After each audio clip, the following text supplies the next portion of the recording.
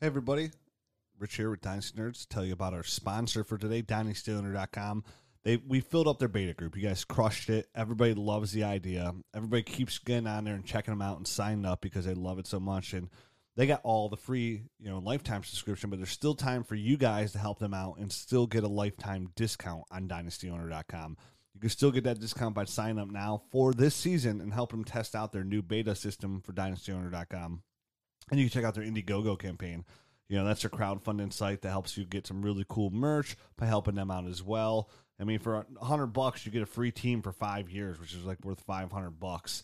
And then all the next levels up, or even more cooler gear. For $250, you get a hat and a shirt and the lifetime subscription. At $500, you get a team for life, a hat, a T-shirt, a Dynasty Owner etched Yeti. $1,000, you get the 2 Monday night tickets on top of that. At $5,000, you get the week in Mexico with 8 other couples.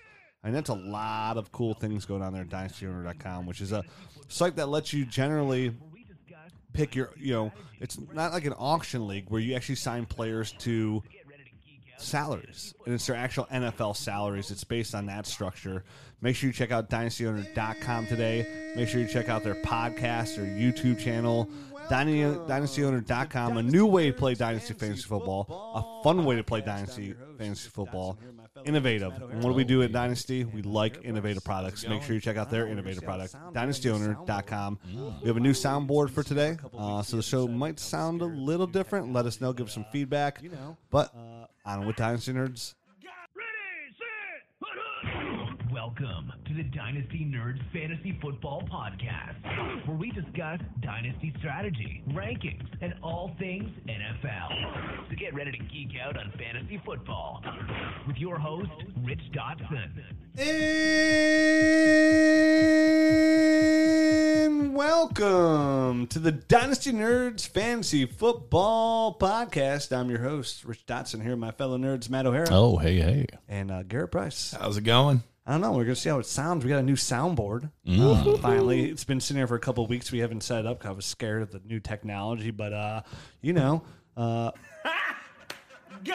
Yes! Yes, we can have some sound clips coming in this thing now. We could do phone interviews. We could play video clips. We could have hotkeys when I bust out my crystal balls. We can have all kinds of magic things happen around here. Magic. Yeah, this podcast got an upgrade. All thanks to the Nerd Herd. See, it all goes to a good cause. It sure does. So we're back here. If it sounds a little different, just let us know via Twitter or something along those lines because we have a new soundboard. So hopefully the same mics still sound the same. I probably still sound terrible, but maybe we got insert a G in here somewhere. Hotkey with a G. I like it. Now for the rankings, and it says rankings. Is that how you're supposed to say rankings? Rankings. That just sounds stupid to me. You guys have been saying it wrong the whole time. The whole time. If you're not a Nerd Herd member, please do so. There's so many fabulous things out there. We're going to be talking about some players to sell high on. Now, you don't want to miss that, right? Josh Gordon never misses that episode. No. Never. And I've said that joke 1,000 times, and I'll keep saying it until the next guy pops up.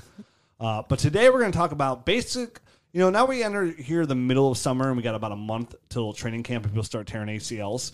We have some evergreen episodes we could do, and one we always do is just basically basic dynasty structure and startup strategy, which is pretty simple, but it's a good conversation to have because not everybody's been playing dynasty for 5 years. We have a lot of new people that do listen to the show, and they want to know how we go about it. So today we're going to talk about Superflex, which we've never talked about in dynasty startup strategy, and regular PPR. Now, first, let's just talk about dynasty setup for the league, for example. Now, the best way that we always do it, now, again, we've been playing for 16 years, Matt, Dynasty Fantasy Football? Yeah, I think so. Gary, how long have you been playing Dynasty? Going on either 7th or 8th year. Look at you. You're a veteran, too, out there. A little bit. I'm in my prime. Yeah, you look good. You look like you're in your prime, too, which is good. Me, way past it. My wife, she got that Face app today. Did you see it? Have you used it? I haven't used it yet, but I saw the NFL players and stuff. It was pretty impressive. I'll show you guys me later. Inform me because I'm apparently you're never on Twitter. I live under a rock. I'll show you on the break. Okay. I actually did a picture of you. I'm like, God damn, Matt looks handsome, even old. This is ridiculous. Dang it, Matt. I know how I'm now going to look when I'm 90, and I look just as terrible as I do now. So it's good. You guys are in for a treat. You know that one picture I have when I grew the mustache? Oh, yeah. I have me as a 90-year-old with a mustache. Oh. You're going to love it. I can't wait to see that. Yeah. Yeah, I can't grow facial hair, No. but I can grow a mustache, and I did once over winter break, and boy, oh boy, do I look like Pervy McGurvey. My kids even commented on that, like for weeks after it.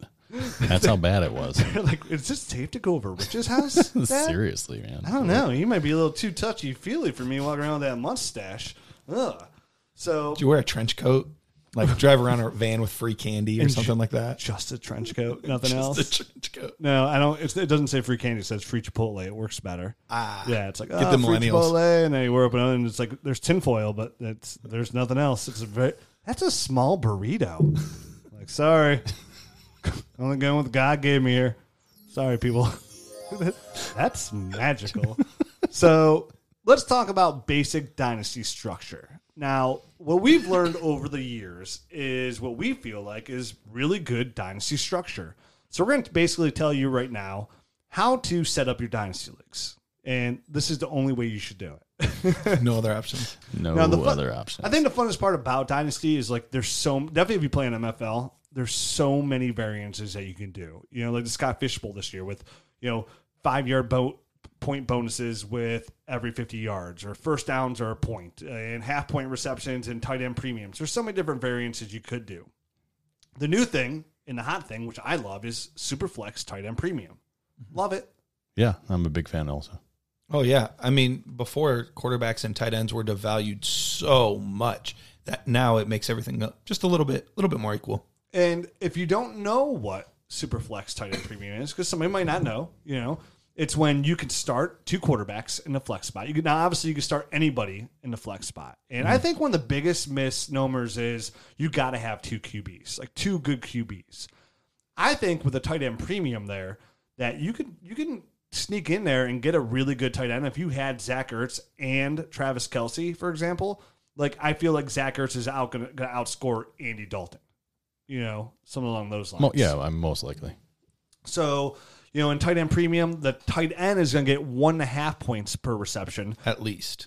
Depending on your scoring. And yeah, exactly. So sometimes they'll even do it where if it's a 1-point PPR, the tight end gets 2 points per reception. So it really does give equal value to all players. So now when your rookie draft rolls around, it's like, okay, the 1-1, maybe it is Saquon Barkley. Maybe it's Baker Mayfield.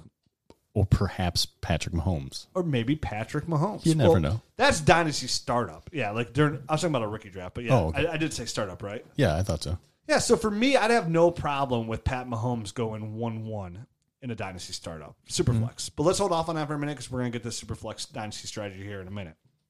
So structure-wise, we like to go with 30-man rosters. I think that can be a little bit much for a lot of people because 30-man rosters with no kickers, no defenses, that's a lot of people. And I feel like we kind of grew into that as well. I mean, as when we started as a young dynasty group, I think it was like 20 or 25 maybe at the most. Definitely. And we had to keep track of our taxi squad on like a separate type of spreadsheet basically. So I mean that was just all we could do back then. We had taxi squads far before my fantasy league came along. We actually called them practice squads at the time because that's what the NFL had was practice squads. So we feel 30-man rosters. If you go 25, it's fine as well. But I would never go under 25. And let me tell you why you should go over 25. Dynasty should be based on drafting and trading. That's what's going to really keep a league going and not fizzle out. Not having anybody get lucky on the waiver wire. The waiver wire should be so thin, we should call it Kate Moss. You should be able to just occasionally find a couple players on there that you can get on there. But, I mean, they should be true gems and true hard finds. Deep stashes, right? Because after a couple of years, we also have taxi squads. So not only do you have a 30-man roster or a 25-man roster, you have an unlimited taxi squad. And when I say unlimited, there's a lot of leagues that I join that aren't Dynasty Nerds leagues that have 8-man taxi squads, 10, something along those lines. And I hate that. I hate it with a passion because I couldn't survive like that. You should see. I mean, I almost have a second team down there. I mean, I think I have 22 or 23 people on my taxi squad for the last 2 years in my one league. I think it's counterintuitive for what you want to do for Dynasty because I think that demotes trade in, because now you're like, well, why would I trade for more draft picks? I don't have room for these draft picks. You should be able to have as many guys on your taxi squad that you have draft picks. So if you trade for 12 draft picks in a year, like, you blow up your team, right? That's a common strategy in Dynasty. Hey, I'm going to blow this thing up. I'm going to get as many draft picks as I can. If you have a 6-round rookie draft and you get 3 different teams, all their picks, that's 18 players in one draft that you're going to get. Now, you shouldn't limit somebody on that for making trades just because of the taxi squad. No, you should be able to put those players on a taxi squad. Right. I mean, the limitation comes when you have to fit them all onto your roster. I mean, that's where the big decisions come in. You shouldn't limit the taxi squad. I totally agree. Garrett, what are your thoughts on that? How long do you guys do yours? Is it 1 year, 2 years, 3 years? How long are they allowed to sit on your taxi 2 squad? years. That seems to be the most common that I've seen is 2 years as well. But there've been quite a few where it's rookies only rookies on your taxi squad. But yeah, I agree. Even right now, the league I just hopped in with you, that's basically what I'm doing. I'm trying to get a bunch of draft picks, and I probably should check the taxi squad and see how that works, because that could get me in trouble depending on how many picks I get. But I completely agree. I was very adamant about changing their taxi squad rules. I complained to Tyler quite adamantly. I was gonna say, I saw that there, like, some teams had like 12 and 15 guys in their taxi squad, so I had assumed that it was unlimited. It started with like 8, and I was like, dude, this is unacceptable. I'm sorry. I'm putting my foot down here. It's a podcast. Right. Matt, you're not involved. So I'm not in this podcast. So taxi squad is for rookies that you draft. Now, the reason I like to do it for 2 years, I say we like to do it for 2 years, is that a lot of players take time to develop. Quarterbacks, some receivers, and tight ends especially. So you want to have a place for these guys where if you draft 5 tight ends, they're not just clogging up your roster while you wait for them to develop. That's just not. Well, do you remember what we did with quarterbacks for a little bit? We dabbled with the 3-year rule for our quarterbacks. I mean, I think that was before the NFL changed to where the point where the money is different now. And, even the NFL teams kind of roll through these guys a little bit quicker. But there was a time when these guys were getting second, third chances because they just had so much money tied up in these guys that we decided, hey, let's expand, the taxi squad rules to allow these quarterbacks only to go 3 years. Which we changed back because it got too hard to keep track of. It did. So yeah. 2 years was easy. Yeah, it just was. So it's a good place for your rookies to develop. And every league should have it. And I honestly think it should be unlimited, again, for the purposes of just trading and rebuilding. You want to have a place to roster those players, not going against your regular roster. And then after 2 years, this is where the free agency period starts to get a little bit more plentiful and bountiful, where you have to make a decision. Hey, do I put this guy on my roster or do I cut him into free agency? And to put him up, you have to cut somebody off your roster to do so. So sometimes if you draft really well, this can be a tough decision. Definitely when you have a tight end who's entering his 3rd year and maybe hasn't done anything. Like, for example, what if Mike Gesicki doesn't really do anything this year? Say he puts up 350 yards and he gets hurt. Maybe something along those lines. He just gets hurt. And he didn't look spectacular. And you have a decent roster on your hands.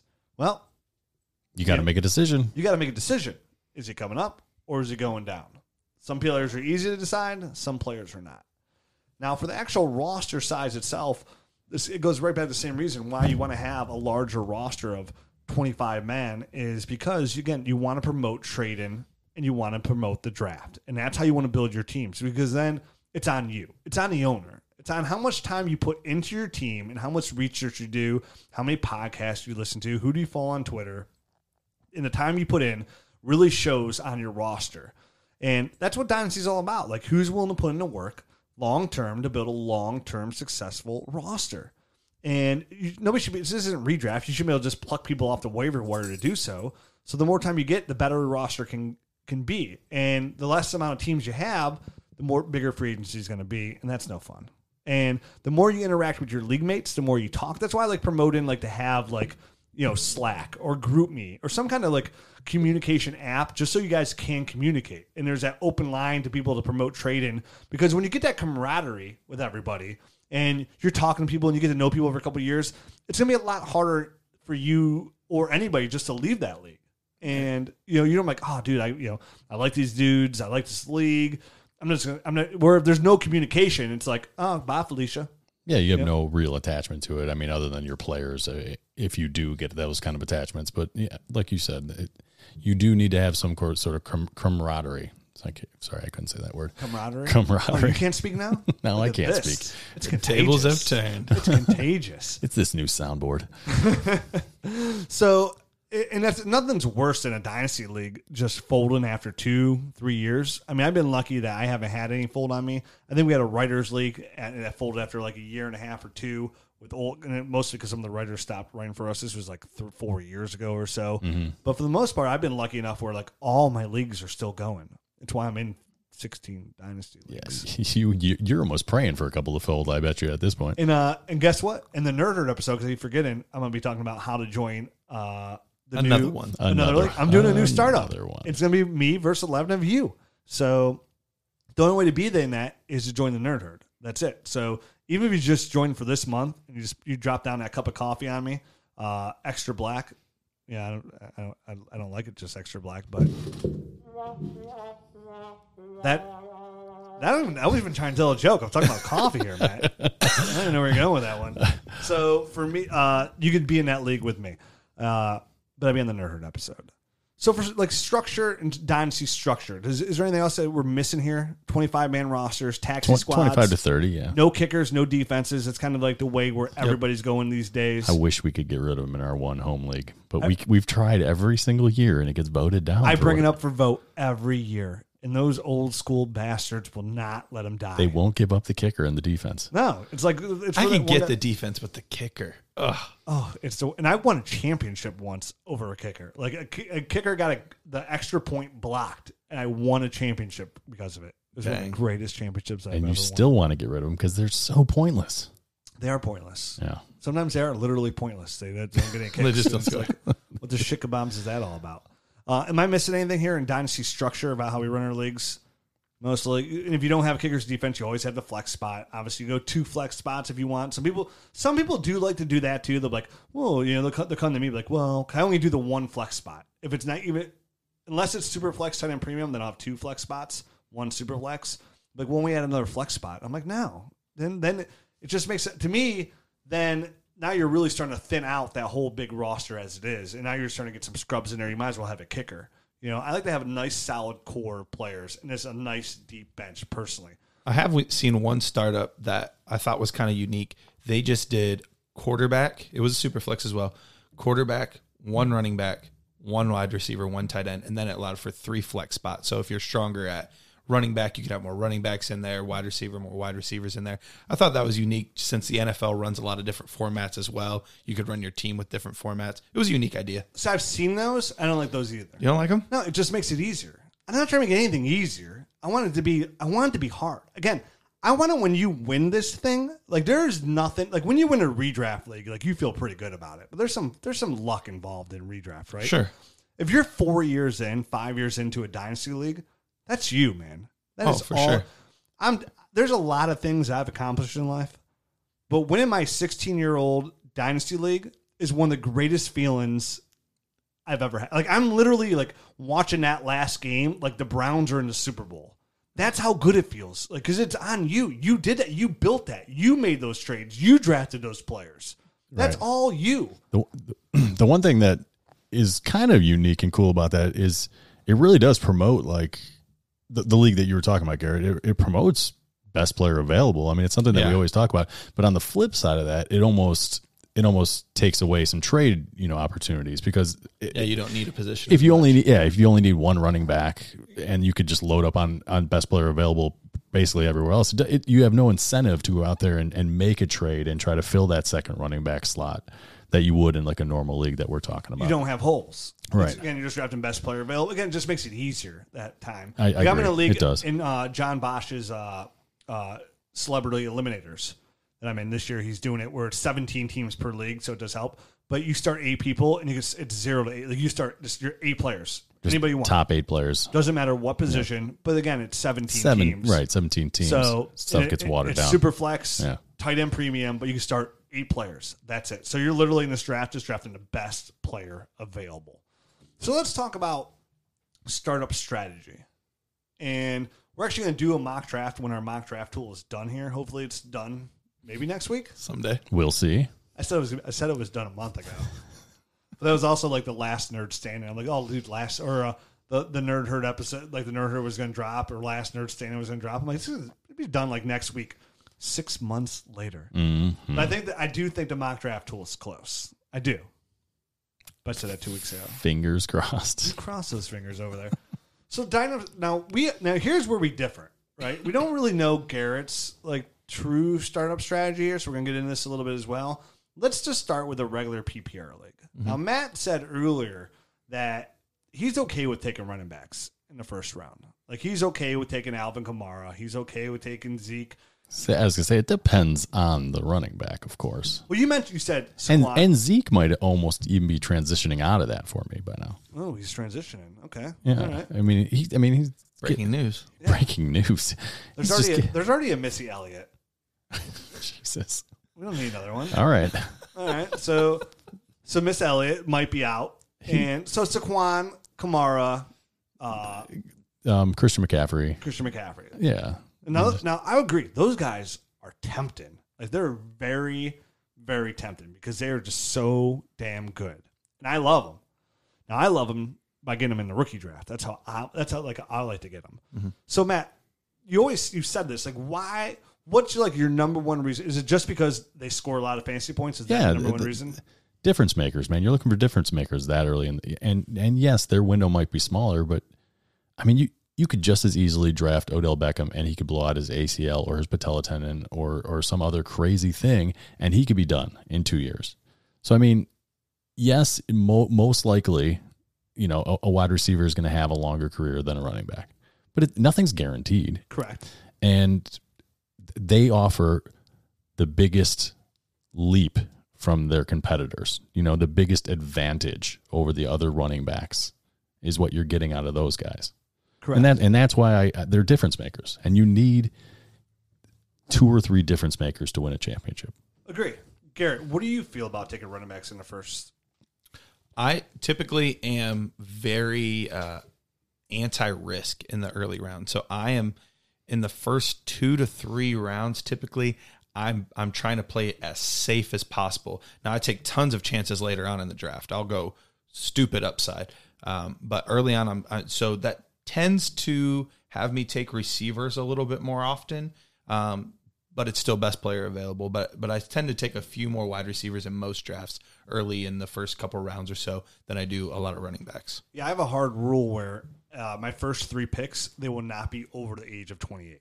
Like there's just no way they'll be over the age of 28. And even 28 to me is pushing it. Right? Yeah, and that probably drops for a couple of years for running backs as well. For me, you know what I mean? Like running back. That's like 26. 26, 25, 26. I won't go. And I've said this on the pod before, but I'm just going to reiterate it. Where the reason I don't take running backs early is because there's value to be had later with the older running backs because again they do drop because of age, and it's the one position that you can literally plug and play going forward in the draft for every year afterwards. Yeah, where everything else you're building. So not only do I want to come up with this draft as a competitor to win right away and just have a dominant team, but I want to have a dominant team for the long term.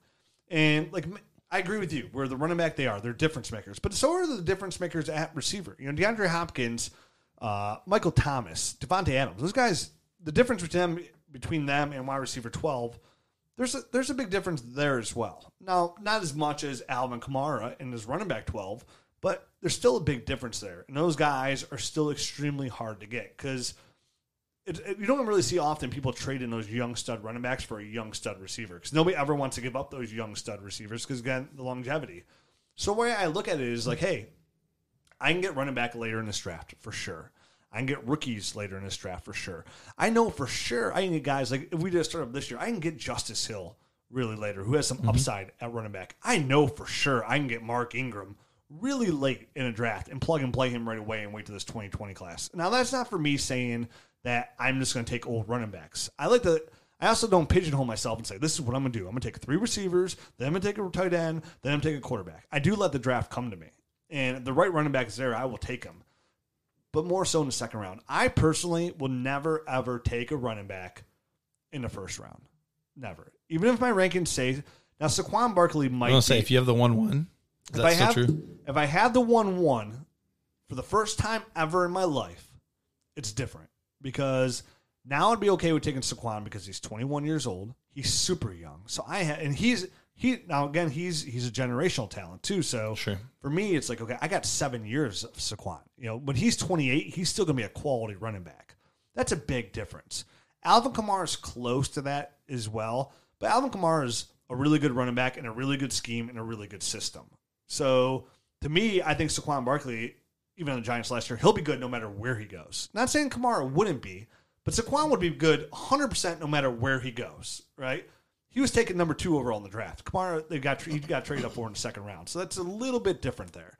Even Zeke. Zeke would be good anywhere he wants to be. But some of those, like you mentioned, Zeke's almost on his way out for you.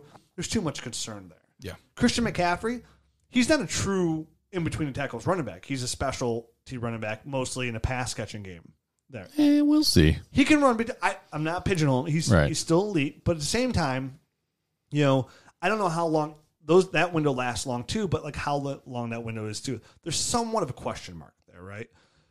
So to me, I'm easily in the first round of a regular PPR league. If I don't have the 1-1, then I'm taking DeAndre Hopkins at 2. I'm taking Devontae Adams at 3.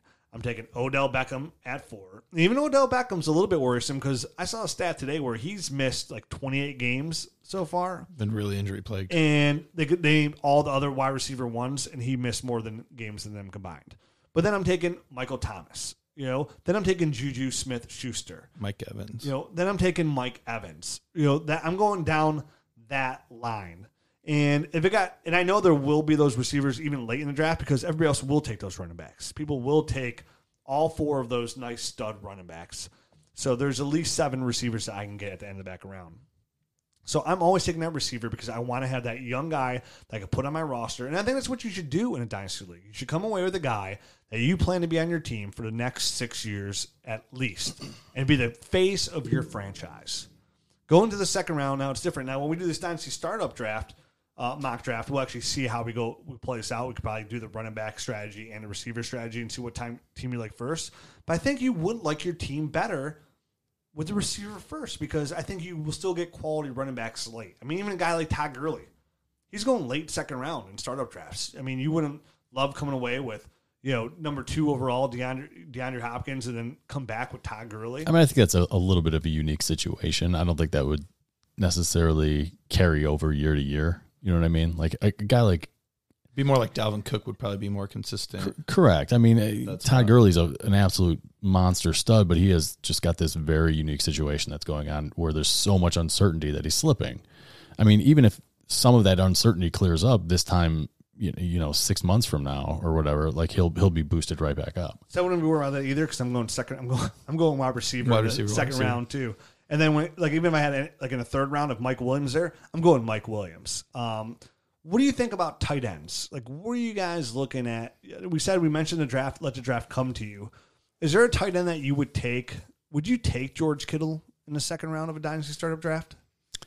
Back end, we'll say say you had 1-2 and 1-1 goes Saquon Barkley. Matt, would you take a running back there at 1-2 if Barkley went 1, or would you take DeAndre Hopkins or another receiver? Yeah, I would take another wide receiver there. I mean, it's not like I have my top 3 guys as running backs. I would dabble with those guys in the first round at different points, but yeah, it would definitely be a wide receiver after Saquon Barkley.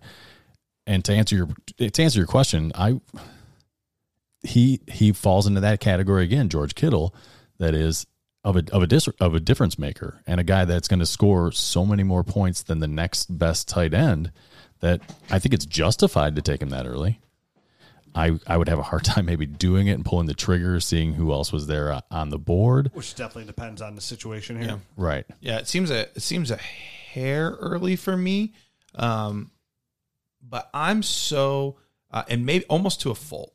I am so best player available. If I went first 4 rounds wide receiver or first 4 rounds running backs or first 4 rounds whatever, like I'm legitimately just taking the best player available. That's it.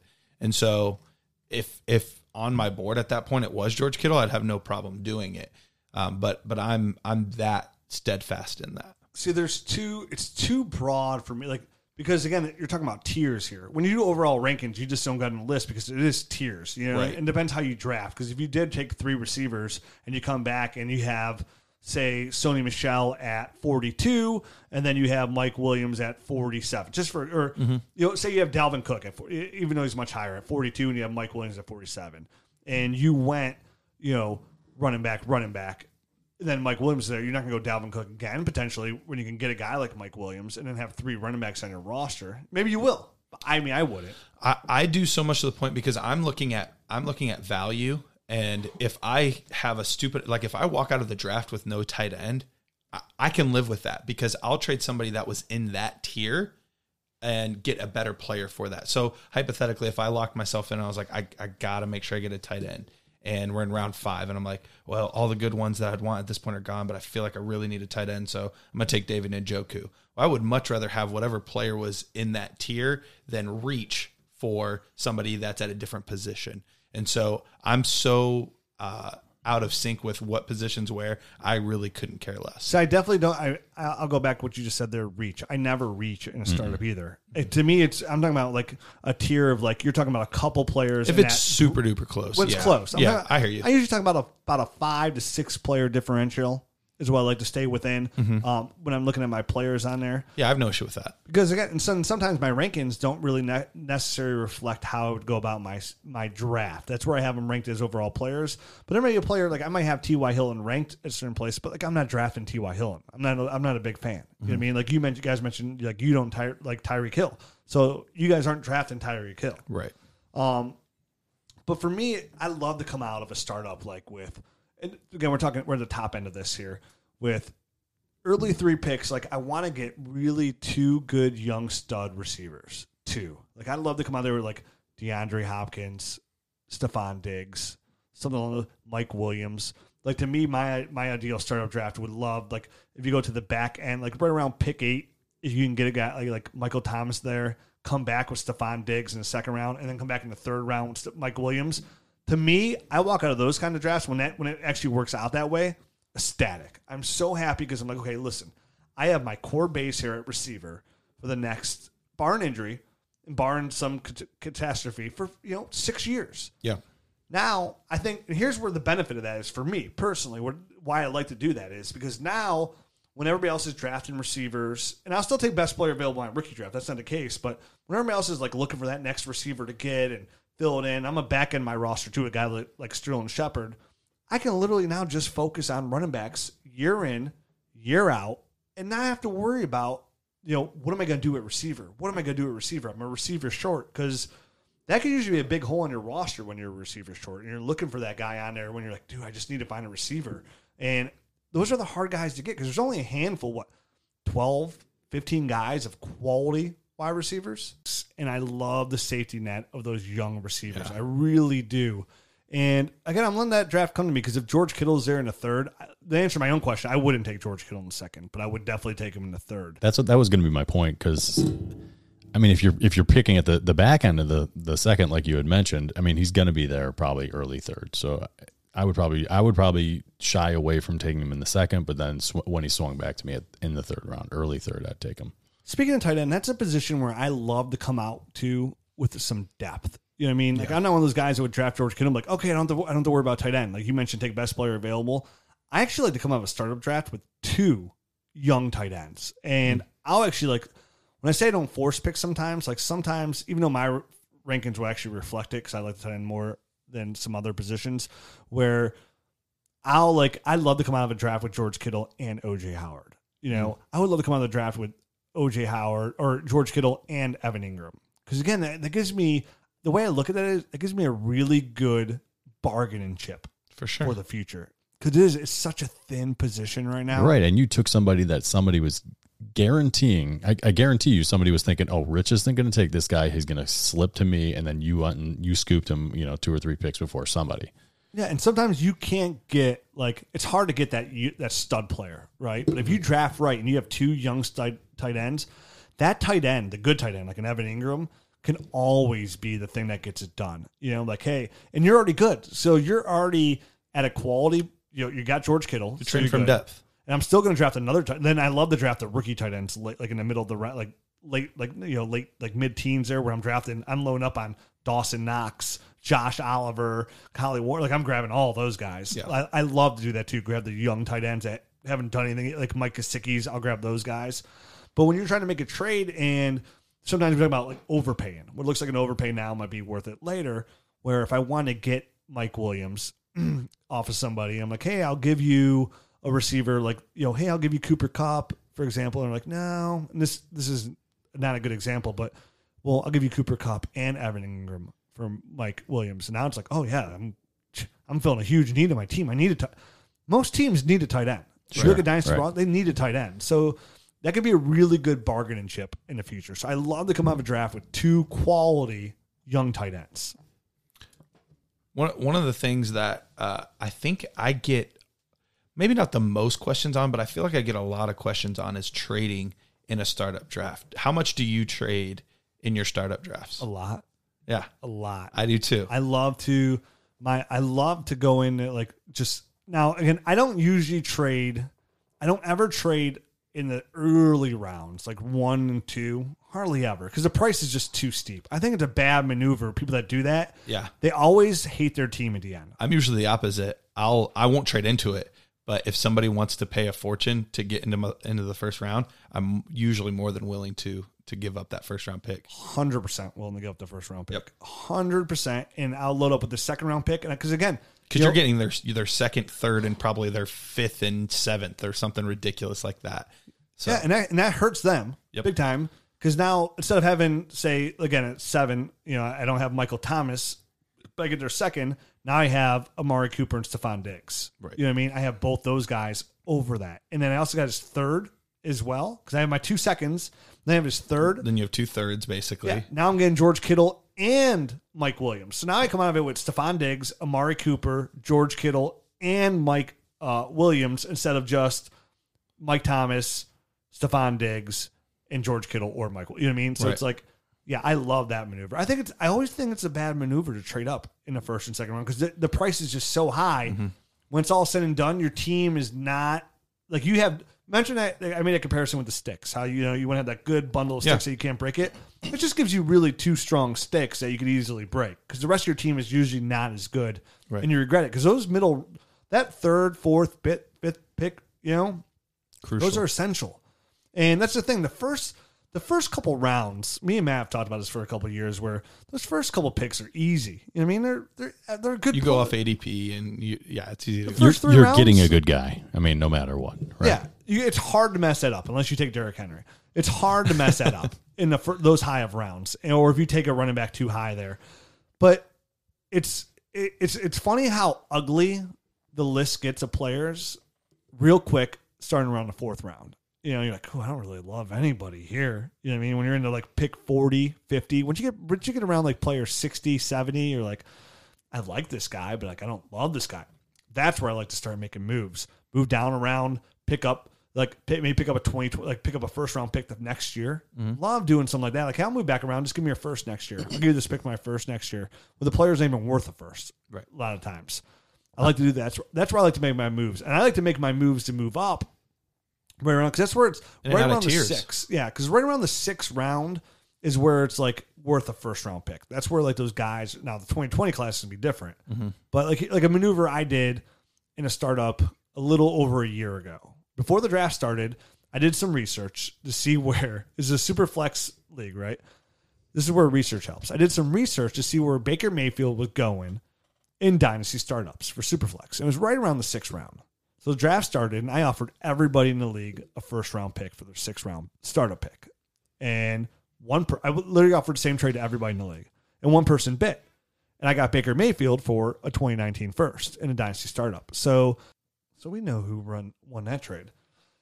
But I think that 6th round's that's a nice little spot, too, because that's where you get that first round. So if you can move back into that slot, that's where I like to start moving up to as well, because I feel like there's a drop-off, right around that 6th round pick too. So if I can move up into the 6th and get another player right around that, and give up my 7th and maybe a 10th or something along those lines, I like to do that as well. Well, and something that people are always asking, they're like, so, I have my 2nd round pick. Somebody offered me their 4th, their 7th, and their 8th. How do I know if that's good value or not? Like, they're just all numbers. Like, I don't understand how to gauge if that's good value. So something that I like to do is I like to pull out my ADP sheet when I'm getting offered these trades, and I match up a player that would roughly be available at that time. So I can kind of make like a little bit of a mock trade of what the players would be in that scenario. So that way it can tell me real quick, that's great value or that's terrible value. And I know real quickly if I want to accept that trade or not. Yeah, you should 100% be drafting the ADP chart, like not rankings chart, but was it both? You should have your rankings, and then you should also have your ADP chart to see where, like, okay, because that's the thing. Hey, I love Mike Williams, right? I love him a lot, but I'm not going to take him here at 2.5 because I could probably get him at 3.5. Is what the ADP is telling me. ADP indicates that he's going to be going a little bit later. I can wait. ADP, you could probably almost get him in the 5th.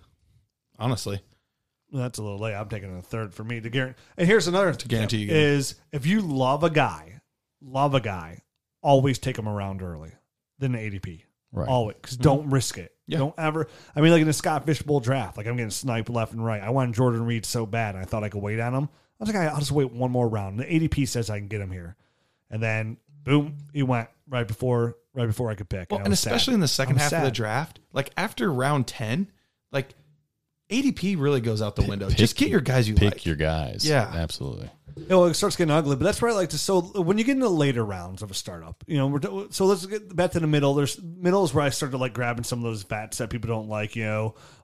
Later rounds is where like I'm willing to grab a guy just for 1 year, like a Larry Fitzgerald. Somebody that could start. Golden Tate is a guy who's going to go really late. Round 10. I like grabbing those veterans right around that 100 mark, right around round 10. Is where I like to start grabbing some of those veterans that are sitting around. Other people are not too happy to grab. Right. They're great. I mean, they're great values. It's a perfect way to round out your team, round out your starting roster, your starting lineup for this year, but maybe even next year on a few of those guys. And it just gives your young guys a little bit of time to mature into their roles and really earn their spot in your starting lineup.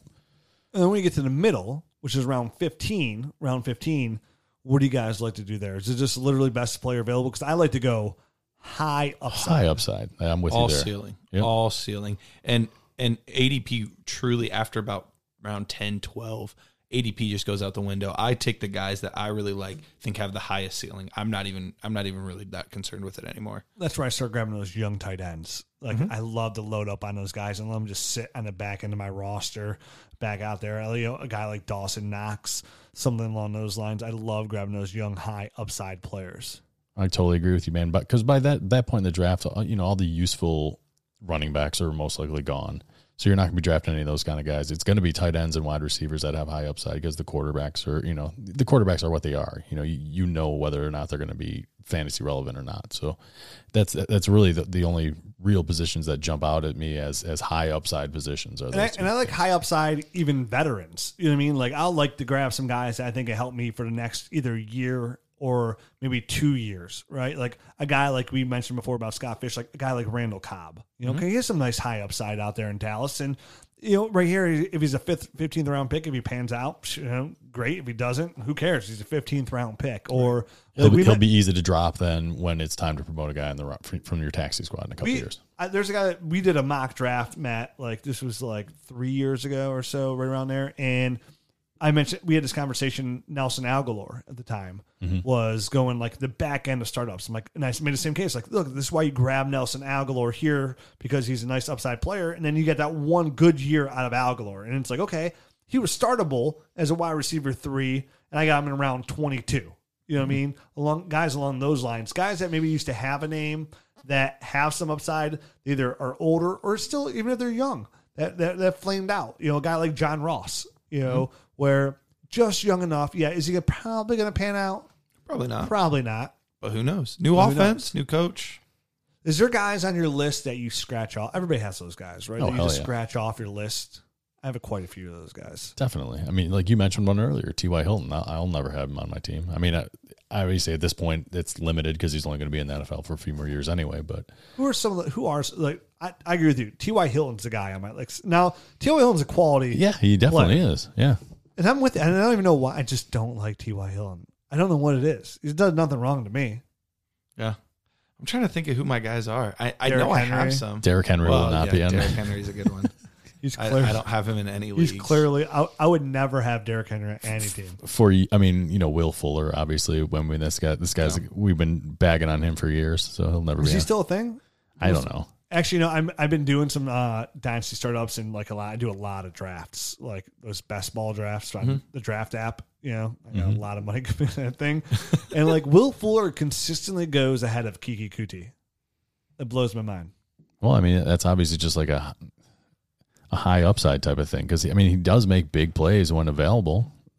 But his availability is available. Yeah, exactly. It is the biggest issue. I wish on our hotkeys we had the thing that smells like cabbage. That'd be great. Oh, good dropping that in there. Write it down. I'll write that one down there. Yeah, we need some good hotkeys. We're gonna have to have a meeting just on hotkeys because right now we don't have a lot of we have. That's not even a good enough laugh. We're gonna have a laugh. That's not. That's a sitcom laugh. I was gonna say that's Seinfeld right there, isn't it? Yep. Come on. Those people are dead. I don't know what that is. What was that? What was it? Oh, the old good joke. That's built for me. Hey guys, Josh Gordon loves to get high. Hey, Derrick Henry's not good. You shouldn't draft him in the first round because he's a turd. Wow, I'm really laying those killing out there, it. Right? There's a ton of people out there right now that are really happy we got that hotkey. Well, I'm happy we got the hotkey. Is there any other players you guys hate before we get into Superflex? We had a hater episode. Now, obviously, this is actually, we're going to put all this to the test when our mock draft tool comes out. Yeah. And we'll actually go through the motions here and kind of explain why we take these players here and what we're doing. Because a lot of times it's also thinking ahead, right? It's okay, I'm going to do this here because I know I can get this kind of player here. When it comes close, we mentioned earlier where it's close for a player, okay, I'm going to take the tight end here because I know I can get the receiver I want. I know I can get Sterling Shepard here in the 7th, right? I have a really good feeling where all these receivers ahead of him, wide receiver, Sterling Shepard's going to be my wide receiver three. I would love that on my team is Shepard is my number 3. So I'm going to load up in the meantime at positions. One we didn't talk about here before we get into Superflex is the quarterback position. This is a pretty hot topic as well. I get it a lot.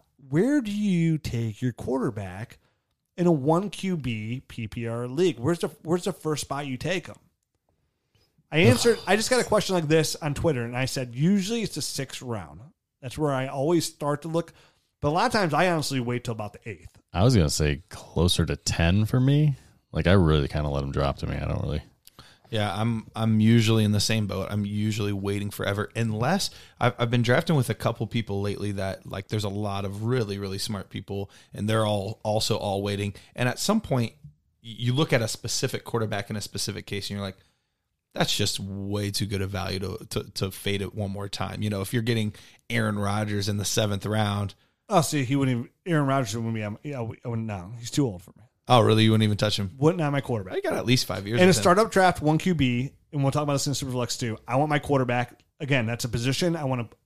My whole sleeve, I talk about all the time. I've had Drew Brees as my quarterback for 16 years. Mm-hmm. There's a huge bonus to having a quality quarterback that's young, because in your rookie draft, you're never reaching for a quarterback ever, and you're always grabbing them positional players. If that said young quarterback works out. If it works out.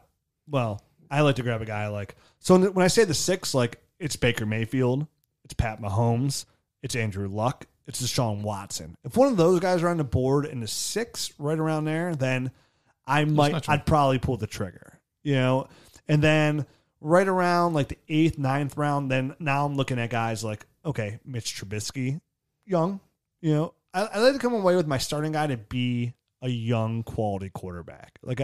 That's what I'm looking for. And I'm watching those guys fall off the board, and I'm targeting a couple guys that I want. And then I'm backing them up with another guy too that has some upside, like a Josh Allen later in the draft. And I'm okay getting an older vet guy. I'm with you.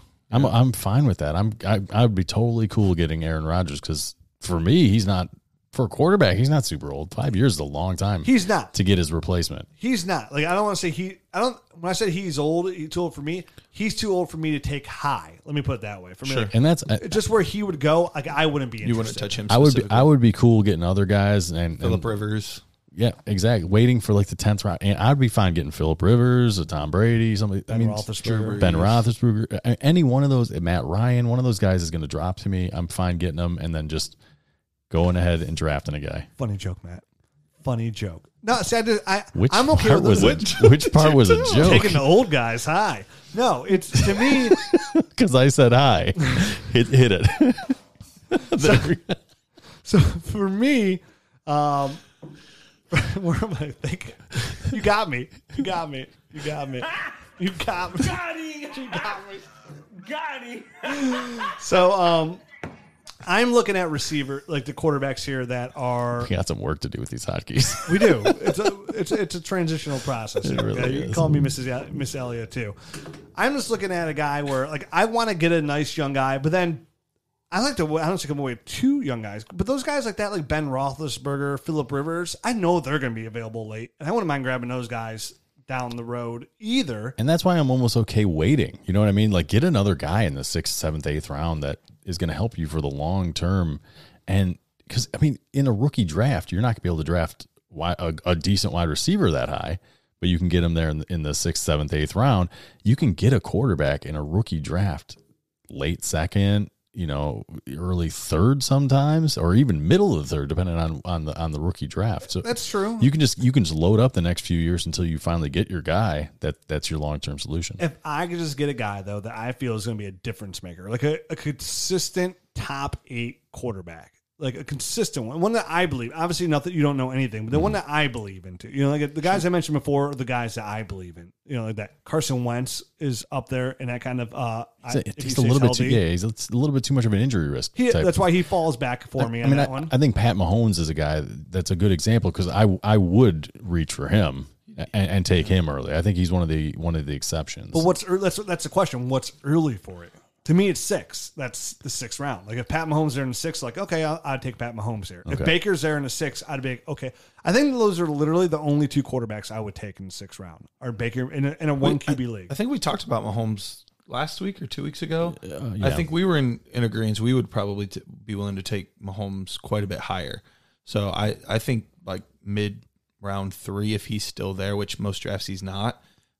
I would be willing to consider him depending who's on the board. Oh, so I would never do that. I would never take no matter, even Baker, who I love more than anything, I would not take in a 1 QB league in the 3rd round. There's just too many. Again, I would rather have Mike Williams 10 out of 10 times. I would. I just want that young receiver. Because like Matt said, you can get the quarterbacks too easy later. Sure. And I don't think the differential between Baker and, say, Carson Wentz or, something along those lines is going to be that drastic enough for me to worry about it. This was 2 weeks ago, and we did say, back end of the 2nd round was probably where I would take him. You said 3rd, and it was the differential that was the biggest thing because Pat Mahomes, I mean, he scored like 80 points more than the next closest guy. So it depends on how viable you think he's going to. Like, is he going to continue to be pretty close to that guy, or no? Is where you're is he going to level off? Right, yeah. right. Well, let's level off this and move on to Superflex tight end premium. And then we'll wrap this show up real quick. Most of everything we said kind of carries over here into this draft too. Now, obviously the big difference here is the quarterbacks and tight ends. They get a huge boost. Mm-hmm. Quarterbacks, Superflex, tight end premium. Are you dead set coming out of the first 2 rounds with a quarterback? I won't say the first because it depends on who's there. But are you dead set coming on the first 2 rounds with a quarterback, Garrett? Pretty close to dead set. I mean, it would have to be crazy value for me to not take a quarterback in the first 2. Matt? Yes, definitely. It's same answer as him. I mean, it obviously depends on the runs. That was your chance. I was really waiting for something there. It depends on how the draft is going and if there's a run on a certain position or the specifically quarterback. But yes, I mean the chances of me not coming away with at least one quarterback in the first 2 rounds is pretty low. Okay, yeah, I agree too. I am for sure coming out of those drafts. It depends on, like you said, it had to be crazy value, like of a guy slipped in the 2nd round. But for Superflex tight end premium, I have to come away with a young quarterback, at least one of them. Mm-hmm. And to get one of those guys, you have to take one in the first 2 rounds because Pat Mahomes is going top 3. Yep. Deshaun Watson's going to go late 1st to early 2nd. Baker and Luck in the same zone. Late 1st, early 2nd. Andrew Luck the same. Carson Wentz can fall in that category as well for some people in those eyes. And I like to, my strategy in a Superflex tight end premium is the complete opposite of PPR. I actually want 2 young quality quarterbacks, like 2 young, decent quarterbacks. Like my ideal situation would be come out of that with, one of the guys we just mentioned, and then a Mitch Trubisky, a Josh Allen, a Sam, Are you talking about in your first 2 picks? That's what you're looking for? Out of the draft. Out of the draft, whole, period. total. Okay. So you're probably looking at 4th or 5th round for that's my right. second quarterback. Right. Yeah. So I'm looking at right around the 4th, 5th, 6th round. 6th round, the latest to get my second quarterback. That's the most interesting part about the Superflex, whereas I feel like the 1 QB, it's very standard how things go. Like there's not a ton of surprises. I've seen Superflex leagues where there's 18 quarterbacks off the board in the first 25 picks. I've seen that. And then I've seen other ones where in the first 3 rounds, there's only like 4 off the board. And so it's tough to say like dead set. That's why you really got to be able to think ahead, go with where your draft's going, because you don't want to take lose value because you jumped way ahead everybody else, or you waited too long and all of a sudden you don't have a second quarterback. So you really got to be pretty flexible with that, because it varies a lot in those super flex leagues. And those are tight end premium usually too. So there's the tight ends you got to worry about as well, because you need that. It's also just as slim. Like I would love to have, like I would take Baker personally. I have him ranked as my 3rd overall player in a super flex startup. And I think I have him at 10. I have him up there pretty high. A lot of people that have that high, but I believe in Baker a ton. And I've had Mahomes as my number 2 overall player. So if I have a top 3 pick, I'm taking Baker or Mahomes or Saquon Barkley. And I'm going to let the rest of the draft just fall to me. In the 2nd round, I'll get my quality young receiver. In the 3rd round, I'll get my quality young receiver or tight end. Well, and you can do that because these kind of leagues that affords that, because so many of the quarterbacks get pushed up ahead that you're still getting really great players. It's just kind of the order in which you're going to get those really great players is just different. You see the running backs where they start to slip a lot. Like you see a guy like Sony Michel really start to slip. A guy like Leonard Fournette really start to slip back in these drafts normally because you're taking other players. Where do you think?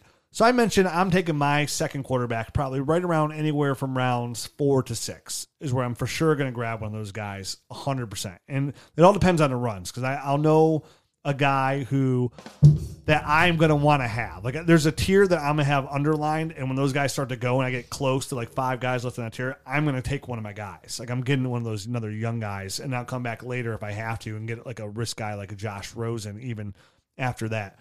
What about the tight end position in a tight end premium league? Where are you guys looking at that? And who's on your board? Who's off your board? Like, are you? Well, I mentioned earlier, like I wouldn't take Travis Kelce at 29. All those surgeries, like I'm not. He's going to go really high in it, Superflex tight end premium. But for me, I'm not looking that way. I'm looking at just how I mentioned. I like to come away with 2 young tight ends in a regular league. I like to overdo it in a tight end premium league. Like I like to come away with 4 decent tight ends in a tight end premium league. Because again, I feel like they're really, really good bargaining chips.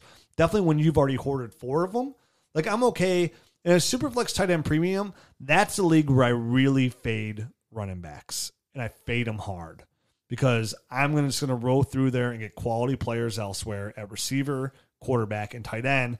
I'm just going to grab running back when there's value. You know what I mean? Like, and I'm okay with like those PPR guys. Like, okay, I'll sit here with like Tariq Cohen, Duke Johnson, Nyheim Hines, guys like that. I'm okay with that because I'm going to make it up elsewhere. And then I'm going to draft running backs. As I say, and they draft in the draft, those running backs slide all the time in those Superflex tight end premium drafts. So it's super easy to get those guys in drafts. That's where I was going with, because of rookie drafts and tight end Superflex premium leagues. That's where there's value, because those guys slip all the time because the quarterbacks always go early, super early. I mean, that year when it was Sam Darnold, Josh Rosen, Josh Allen, Lamar Jackson, Baker, I mean, I was in a draft and went Saquon, and then it literally went 4 quarterbacks in a row. And it's value at the running back. Value when you're getting guys quality in the 2nd round. So to me, it just makes sense to fade running backs in the Superflex tight end premium leagues. It just does.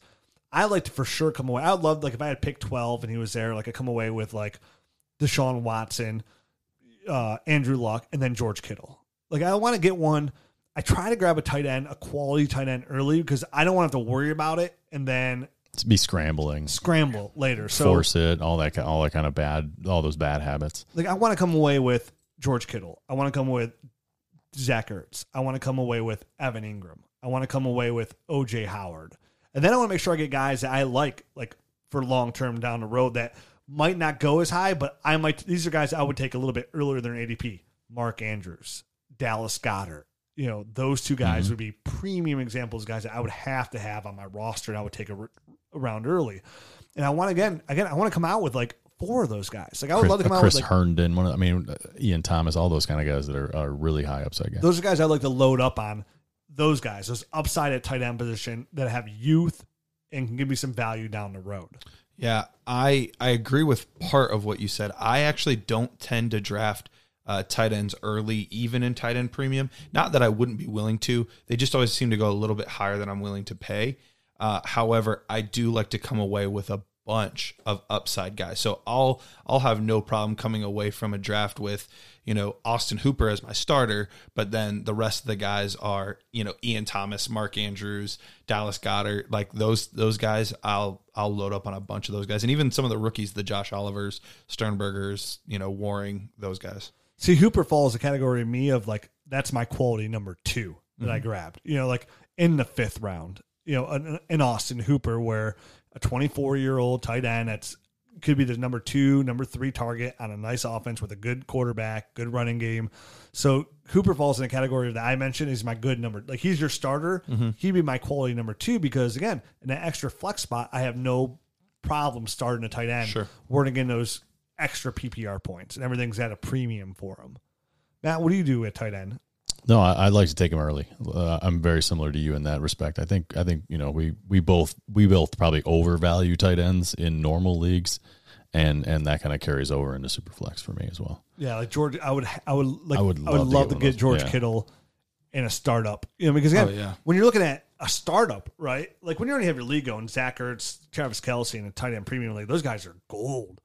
And for me, I want to come away with those guys are Zach Ertz is okay, but again, Kelsey's a little bit too old for where he's going to go in tight end premium. So George Kittle to me is the mecca of tight ends. And then to me, after that, I would have Travis Kelce not off my list, but I just know he's going to go too high for me where I'm going to take him. Then I feel if I missed out on Kittle, then in my head I'm thinking, okay, I have to get either Evan Ingram, Zach Ertz, or O.J. Howard. Or Hunter Henry. Yeah, you know what I mean? Probably the 4th one in that group. Those are guys that I have, I'm literally saying I have to get one of those guys, no matter what. And then that's where sometimes it's a one part of my draft strategy where, you said, I'm always going best player available, where I'll reach a little bit and I'll suffer because I'm also confident in my ability where I can make up for it. With flyers at the end, or just the very next round. I know there'll be a receiver I can get, maybe not as good as this guy, but pretty damn close. You know what I mean? It's definitely one of those things where I'm with you on that. You have to almost overreach, but to me, it's not an overreach because like you said earlier, my rankings would reflect it. You know what I mean? Those guys would be up there higher to begin with. So I'm not necessarily reaching from a tight end premium standpoint. Those guys should be pushed up. They deserve to be pushed up. They're going to be scoring more points. You can put more than one in a starting roster spot. So it's just a good strategy, I think, is to go out and get those guys. And you said you end up Garrett end up missing out on some of those guys because you're not willing to pay that price. Sure. To me, that's the price of doing business in these leagues, and I feel obligated to go out and get those guys. Yeah, I don't want to miss out on those guys. Right. To me, in a tight end premium, if you don't have those tight ends, to me that's a massive hole on your roster. It's almost like having one QB in a super flex. You know what I mean? I literally look at it the same way. And then you're constantly chasing it. You're constantly chasing it, trying to get a tight end in the rookie draft. You're trying to make a trade. You're overpaying in trades trying to get a guy. So to me, it's worth the squeeze to just go out and quote unquote overpay or just get him where I think you should get him. I mean, it's kind of. You made a good point there, Matt. Where you don't want to put yourself in a spot where you're reaching and you are overpaying. And to me, in a regular PPR league, that's a young receiver, right? Those are the young receivers are the guys that's the gold mine right there that you have to overpay for. In a tight end premium league, not only do you have the young receivers, but then you have the young quarterbacks and the tight ends. We mentioned earlier that it's such a small group right now of those players. TJ Hawkinson would fall in that category of a guy who I'd have, like, he'd be my number 2 guy that I would target for like long term. Noah Fant would be a nice example of that too, but like that would take a little bit higher maybe than ADP. But again, I don't, like Matt said, I don't want to be in a hole where now all of a sudden the player I did draft here, I'm going to trade away for a player that was drafted 2 rounds after because now I have a hole. And then what am I going to do? Because I have a hole. And this is a guy only willing to trade with me. So now I have to make a trade because I have a championship contending team, but I need a tight end. And I can't take a rookie tight end now because they take 3 years to develop. That goes right back to the rookie draft that we were talking about before is, okay, I can plug and play running backs. You're not plug and play in tight end. And in a tight end premium league, that's literally the one position you're never really plugging and playing is tight end. Like it usually takes 2 to 3 years at best for these guys to develop. So if you leave yourself a hole there, you're almost saying, well, I'm going to compete in 2 to 3 years. You know what I mean? Yeah, no, I definitely hear you. I think you can get consistency from, the Austin Hoopers of the world in that range enough to be fine. And then I'm taking all of the upside tight end. So I'm taking as many of those guys as I can. And then because George Kittle was that guy last year. Yeah. So I mean, you can find those guys. And honestly, most of the guys that we're looking at in these drafts, most of the guys that have become the big name tight ends have actually been like 2nd, 3rd, 4th round guys that have been drafted in real life. So I think we'll continue to see some players emerge. So I'm not overly worried that I'm going to be too far behind the 8 ball as long as I have a steady starter. Hooper, you're saying, right? Yeah, as long as I have Hooper, and he could become one of those guys even. But that's the thing. I value him pretty high too, though. So that's like we're still close because you're like, okay, I'm the worst case I'm coming out here is with like a guy like Austin Hooper, and to me, like, yeah, I'd be okay with that too because I like Hooper a lot as well. Yeah, and I do like Hunter Henry a lot too. I have gone slightly out of my strategy to get him at times because I do like Hunter Henry a lot. So there you have it. Some broad topics here and Dynasty startup strategy and league structure here, Superflex and PPR leagues. Once we do our mock draft, again, I think that's going to be a little bit like kind of help put these into effect because we'll do a couple of it. We'll do a Superflex and then we'll do a regular PPR one and see what we come up with. I'm definitely looking forward to those. We'll debate it out. And the mock draft tool will be up soon, and then you'll get that live ADP. We can't wait. In the meantime, if you want to support the site, the best way to do that is join the Nerd Herd. For the price of a cup of coffee, once a month, you can get 4 extra podcasts. You can get my rankings. You can get Garrett's rankings. You get Matt's ranking. You can get all our writers' rankings. We have IDP, Superflex, Tight End Premium, PPR, Standard. We have the buy-sell tool, which is a great tool because we're going to tell you the players we like to buy and we think you should sell and the players you should hold. And it can give you a nice list of the top ones and the bottom ones there. All for the price of a cup of coffee. That's it. So Buy cheap. me 1 cup of coffee once a month. I did a guest spot on the summit, the fantasy summit this week, and he said, man, I can't believe how cheap your guys' membership is. And I told him, I was like, I want to include everybody. Like, I don't want to push anybody out because the price is too much a year. If you can't afford to buy us a cup of coffee, then we just can't be friends. I'm sorry. We just can't be friends. We can continue to communicate. Yeah. If I say you can listen to us for 4 extra hours a month for the price of a cup of coffee, you're out there, you're gardening in this heat, and like you can't bear it. It just sucks. Well, all of a sudden you put in the Dynasty Nerds podcast, and that pulling those weeds just got a little bit more pleasant. You know, you're talking dingleberries, doo-doo butter, all kinds of things. Sweat dripping down that drawers. You got it all for the price of a cup of coffee. That's all it costs. Join the Nerd Herd. You can hang out with us more often and get all our sweet content for free. It wouldn't be free, but it'd be the price of a cup of coffee. Cheaper. In the meantime, if you want to talk Dynasty or fantasy football or sweat dripping down your drawers, hit me up on Twitter at Dynasty Rich. I'm at Dynasty Matt. I'm at Dynasty Price. We'll see how these hotkey goes. We'll get them. We're going to get them worked out, right? We're going to get them. So we'll figure out these hotkeys. We'll get them right where it need to be. Get all these people laughing at Matt at these funny jokes. When Matt tells something really funny, we'll be like, these are all just standard hotkeys we got in here, of course. We're going to work with them. And, every time I put Matt back in his place, let's give him the classic, Got him! Got him! That will never get old for me. Never get old. Never? For me. No.